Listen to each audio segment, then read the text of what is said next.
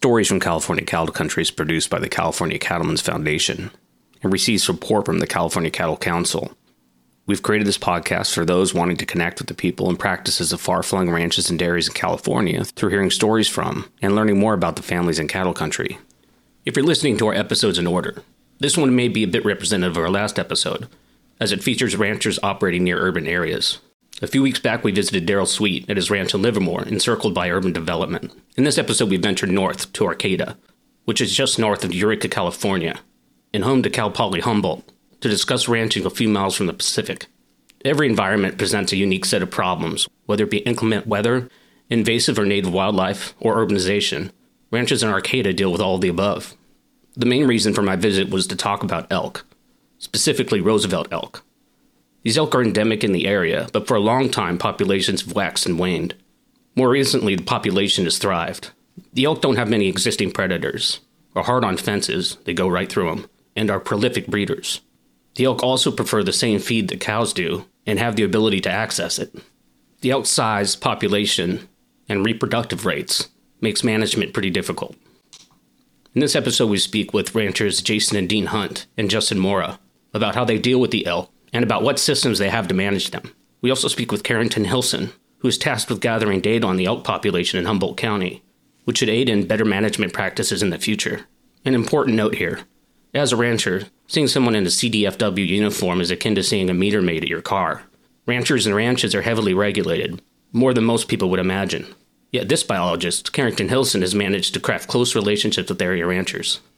As we drove through the county, multiple ranchers gave us unfettered access to their property in our search for Roosevelt elk. And within a few minutes, we found our herd. I'm Ryan Donahue, and this is Stories from California Cattle Country.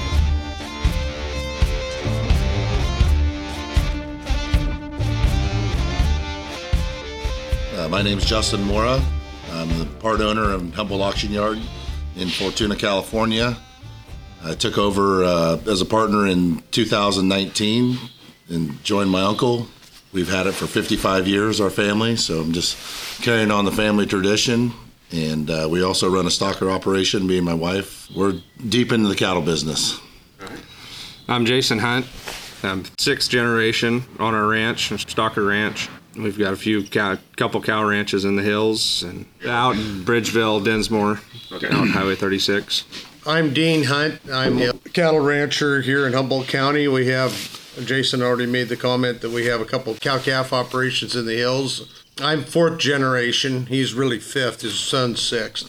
But I thought I was sixth. We're predominantly a stocker operation on the Arcata Bottoms area. Humboldt County is probably one of the top, and Del Norte County for that matter, probably two of the top counties in the country to ranch in because we have such a mild climate and such a good weather for the feed. We always have green grass for 10 months of the year. It's a mild climate, so the cattle really are comfortable here. Never gets too hot, never gets too cold. And I think the cattle just strive here because it's just a mild climate and they're comfortable all the time. The reason that we made this trip and the reason we came out here was to talk specifically about one issue. This area has a really unique issue in that you guys have to coexist with Roosevelt elk. Is that correct? There get to be too many of them. They're not managed like we manage cattle. We manage the cattle to be able to run a certain amount on a property. When the time comes, we have to remove the calves and move them somewhere else, and then the cow herd goes back down to a start. As to where the elk, when they move in, there's nobody taking anything out other than the handful of tags that are given out each year as a draw. So they are constantly reproducing year-round. We've had to go through on our ranch in Bridgeville now. We were able to get a grant through NRCS to redo all our fences and put wildlife-friendly fences in just for the elk, make them lower, put a smooth wire on them, make them to where that the elk won't just want to walk through them. It's low enough they can jump over them, and the calves can go under them. And that has been a big improvement for us. But if that's an old fence, we've witnessed them before to where if a calf can't get through it, a cow will jump back over and knock the fence down, and then the calf will go through. And I think Can I add to that? Yeah, please add to it, yeah. So the issue that we have, I'm in northern Humboldt, Del Norte County. We have operations both in its bottom ground. And what we've seen completely wiping out fences, and then it's a hazard to be on the highway. Because a lot of our places are along 101. In Ork, where I live, the elk are right there on the highway. I mean, they're crossing the highway. So then it becomes a liability issue for us. That's probably the biggest issue for us is liability. Because, I mean, somebody hits one of those and, God forbid, gets injured or killed, we could be liable for that. The second thing is the feed, production. They have really cut our production down where we have run a lot less cattle on our places that have elk. And my wife, 5-6 years ago, we actually had a horse gored in the flank by a bull. Did not kill it, but the bulls were in the rut, and they get goofy where they're in the rut. My wife's horse was in the crossing where they were going, and one of them gored her. And that's something else I want to address is that I think, like I said, we talked about this earlier, but a lot of people that aren't necessarily from this area don't necessarily understand how these animals are built. I was backpacking in the Lost Coast with a couple buddies, and we got kind of deep in there. One of my buddies is a really slow hiker, and we were hiking out that day, and he's like, guys, you know what I'm going to do? I'm going to wake up an hour early, get ahead of you guys so you can catch up to, And so I saw him, as soon as I woke up, I saw him leaving. Like he had his pack on, he was out. Those trails are tight and you can't go around anything. That's not a thing. And so I got, an hour later, got my stuff all put together and then put my pack on and started going. I caught up with him in like 5 minutes. And I'm like, what the hell happened, man? Like, you're not going that slow. You're not. And he's like, there was an elk on the trail and it wouldn't move. My assumption would be you could walk up to one of these animals and be like, boo, that's not what kind of animal it is. Can you guys just talk about what they look like, how much they weigh? I'd venture to say some of those big bulls have got to weigh up close to 1,000 pounds. And a cow is probably 700, maybe 800 on a big cow. So they're considerably bigger. When you think a deer, probably the average deer is 120 or 30 pounds. They're eating the same thing that our cows eat. Deer are more of a browser than they are a grazer. So the elk are definitely eating the same thing that the cattle eat. They can be aggressive, and it could have been that he ran across a bull that was during the rut. When those elk go into the rut, they can be pretty aggressive. So that could have been what they got into there. Can you explain what a rut is? I was thinking it was like a divot in the... That's probably not what it is. It's the breeding season in the fall when the cows come in heat. So the bulls...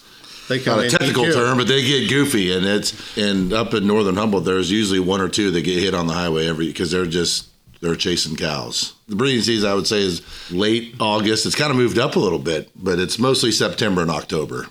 I had been saying earlier, we have a ranch, cow-calf ranch, that we used to always run about 100 cows and calves on it year-round. Of course, we wean the calves in June or July and bring them to town, and there's just the cows there. So used to always be 100 cows there. Now we've gotten to the point that we feel the ranch is comfortable with 75 to 80. And sometimes that may, through the drought years, have been too many. We have times that we'll see a couple hundred elk on our ranch now at a time. And we've got pictures of them, and it's pretty amazing. It's kind of a novelty just when you first see them, and then when they stay there, you go, oh my God. What do we do? But the interesting thing, our ranch isn't very high in elevation, but it does have a summer and a winter country. And in the winter time, the elk, if the snow isn't bad, they like to be up on the high part of the ranch and where the cows aren't. About the time the cows move into the higher part of the ranch, the elk move to the winter country that we're trying to save feed on for the next winter for those cows to have something to eat. They switch their grazing habits on us. If they're on property, and let's say that you're not having any external help from whatever, like governmental agencies or whatever, are there any kind of mitigation tactics you guys can use to, like, can you make them leave, or do they just get to stay? It sounds like you guys built fences that allow them to kind of do whatever they want, which doesn't seem ideal. But are there any ways to make them leave or mitigate how much they're eating or any of that stuff? You can try to move them on if you don't do it right. I like the story that Justin's wife's grandfather told one time, that he came home up there in Oric and he was so mad that all the elk were out there eating his feed on the bottom ground. He said he turned every dog loose on the ranch. He said, and then I went out and rebuilt all the fences. So the elk, if they get pressured, they're going to run through fences. They're not going to go over them. So that's a downside of doing that. I think we have the right to haze them. If we want to try to haze them to somebody else, we can do that. What's the definition of hazing? Well, hazing would be, driving them to the neighbors so they could drive them back to us. Yeah. It's an endless battle. Yeah. We use a four-wheeler or a side-by-side. And to Dean's point as well, you can't go too fast because then it's chaos and they just take out, and what we've done up there is we've put logs that the cattle won't go over, but we try to make it an elk crossing. If we're going too fast, they don't get to the crossing and they just go through your fence. Kind of the common thing with neighbors out in the hills is they've told me, they go, yeah, you had a bunch of elk on your side of the fence today, and we drove really slow by them, so we didn't drive them over on us. I would assume, 20 years ago, it'd be something that you would just say, I'm going to take care of this on my own or whatever. It seems like you guys have kind of found that it's important to kind of involve everybody that is a stakeholder. How important is it to have that collaboration between all the groups, some groups that might not help you out all the time, but everybody being together? Is that working better than it was working prior? Jason and I are on Humboldt Del Norte Cattlemen's Association. We've formed our own group with the help of Jack and Carrington and a few other landowners. They're board members of the Humboldt County. So we have formed an elk group. We're getting started with it. We've been joined, but I think having more people involved in it and the ranching community and everything else is going to be heard more than one person trying to take it on their own. One thing I would like to add, is, I speak for everybody at this table pretty easily. Ranchers are conservationists. And I think people on the outside don't understand that. They think we want all the elk gone, which we would like them more managed. We don't want them completely gone. I mean, it is a hindrance. I do enjoy seeing them at a level where it's not affecting our production of our ranch. I think a lot of people think, oh, you ranchers just want everything gone. That's not at all. We worry about the deer and all the other wildlife. We constantly manage wildlife just as much as we manage our cattle on the ranch. Well, I think one of my favorite things to do is just to drive around and take it all in. I mean, I think 90% of the people in our country don't get the view that we get every day. Wildlife, I got a 3-year-old and a 5-year-old, and we went up on the hill. We have a little bit of hill above work, and we went looking at the elk, and we just stopped. And there was 4 bulls on us, and our kids love that. The wildlife is part of ranching, whether people think that or not. Wildlife is a huge part of ranching operations. We loved, all 3 of us for sure, we all love to go out to the ranch, whoever's ranch is, and go see a big buck or a big bull. I like doing that more than chasing one, hunting them. I'd rather go out and see them and watch them. And I think it's neat that we get the chance to see them. Somebody in Sacramento or San Francisco, they just see them on TV or in a book. Weight-wise, cow is probably going to be heavier. Size-wise, as far as length and height and everything, a cow elk or bull elk is going to be significantly larger. A herd of cows with calves are going to run away from you.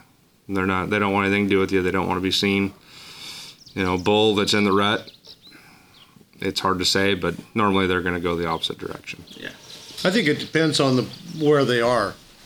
Our ranches up in Bridgeville that we're talking about, the elk are going to be different up there than the elk that Justin talks about up in Oric that are on the bottom pasture ground, because they're seeing people all the time.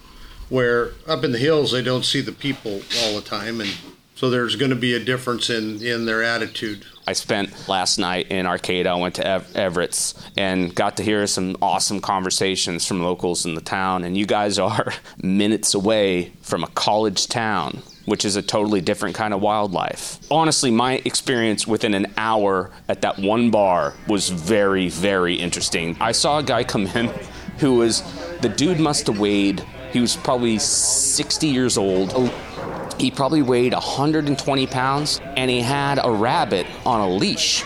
Do you know what I'm talking about? Yeah. I got a picture of that somewhere. I know that guy. And I'm like, this town. So Arcata's where I went to school, and of course Jason did too.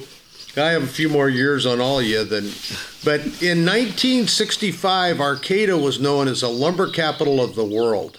And I don't know what year they were the first community in the world to start the Green Party. So, I mean, this has happened in my lifetime.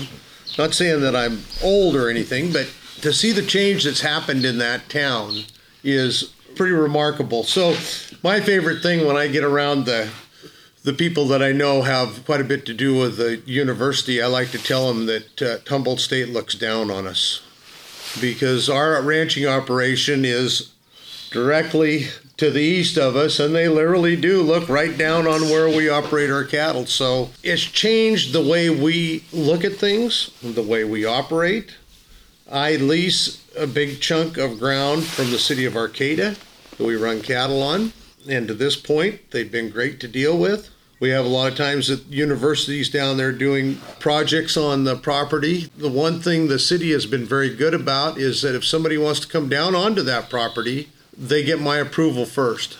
And if it's a professor wanting to bring class down there, the one ask that I have before they go on is I want to go speak to the class. And I want to tell the class what we do and why we do it. I've probably done that 3 or 4 times, and it's been very rewarding because there's a lot of things that somebody taking a wildlife major doesn't understand what we're doing and why we're doing it. Yeah, to kind of piggyback on what Dean, to answer your question, it could be good and bad, but I think it's good that they actually get to see what we're doing. It's really, really nice that Dean goes and talks to the class because they get our side. There's not agricultural classes at Humboldt State, so they don't always understand the ranching world. They're wildlife based. Well, they're always about the wildlife. And they don't realize how much we coexist, our animals, with the wildlife and how much conservation we do for the wildlife. And I think that's a point that really gets overlooked is how much we do for the wildlife. And we, as ranchers, we all enjoy the wildlife. Dean and Jason could attest to this, but I've been around here enough in Arcata too, is if this was a 70-degree day in the summertime, we would have probably saw 50 bicyclists. Oh yeah, and joggers. And joggers. The point being, we're not in the hills off the beaten path. We're right in the firing zone, so to say. You know, they can see everything we're doing right here. Or in Ork or anywhere along the highway. You know, our auction yard's right on Highway 101. Yeah. They can come in there anytime and see, you know, just the availability of seeing what ranchers are doing in Humboldt is probably more apparent than a lot of counties in California. One thing I want to say, too, about Cal Poly Humboldt now is there is such a diverse student body. And I think it's good that we are close. They can come down here and see where their meat. We have Humboldt grass-fed. We sell a lot of meat in Arcata. You know, it's farm to plate, which is a new thing now. These kids out of the city come up here in Humboldt, and they actually get to see what we're doing. It doesn't come from Safeway or Whole Foods. It actually comes from a rancher and what we do. So I think turning it into a Cal Poly, I think student body will help educate some kids that really don't know what ranchers and farmers do every day. I know our ranch, and I know Dean's the same way because he's already done it, but we're an open book. You want to come see operation? Because I think it's our job as ranchers as well to educate what we do. We have to be educators. Yep, absolutely. Yep. That's our job, and especially dealing with all these agencies, because the minute we think we got somebody we can get along with and have them pretty well educated, they're going to move them somewhere else. That's the other thing, yeah. And then you start all over again. Yeah. Do you want to ask him about Carrington at all, since you're going to transition over? Can you guys, I don't know. What do you know about Carrington? Like, how did you guys come up? I'll take that on because I got to know Carrington when she was a biologist, or she was a private biologist for California Department of Fish and Wildlife. And now she's a full-time employee. And that's where I got to know her, and she was working on the elk and stuff. I think she's trying to do the right thing in collecting all this data to get to where we need to be. I think she's somebody we can talk to. And I think she's great. She's just one person, though. That's the problem. Well, cool. I'm excited to meet her. I hope, I want to thank you guys for hosting me and allowing me to come out. Thank you very much. Thank you. Thank you.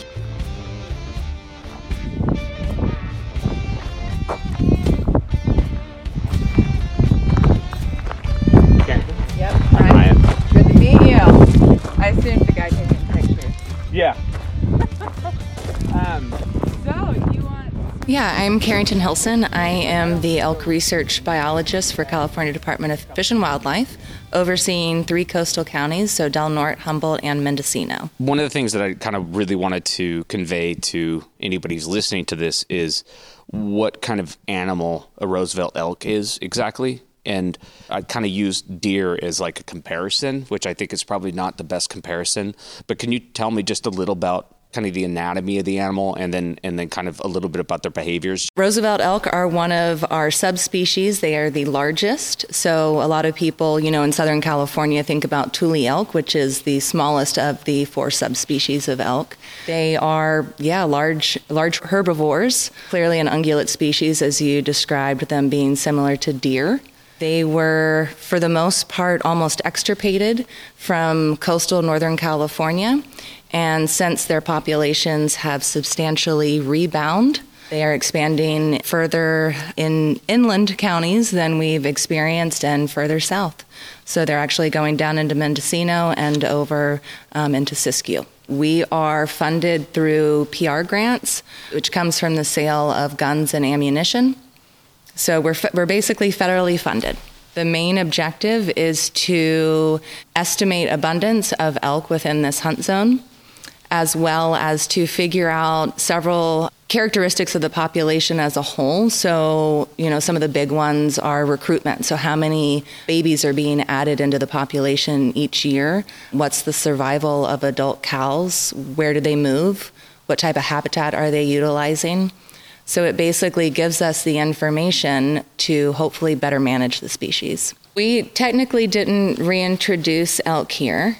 So there were some elk that we moved down to Sinkyone, which is, basically for all intensive purposes down in Mendocino. And then we also attempted to relocate some way up in Crescent City in the interior, which was deemed unsuccessful.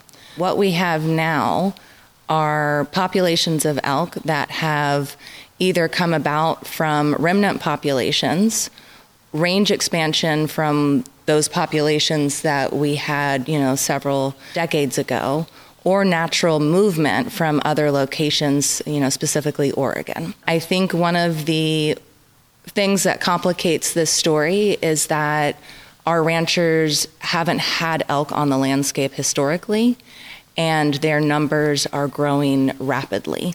So it's a situation that we really don't have mechanisms in place to deal with.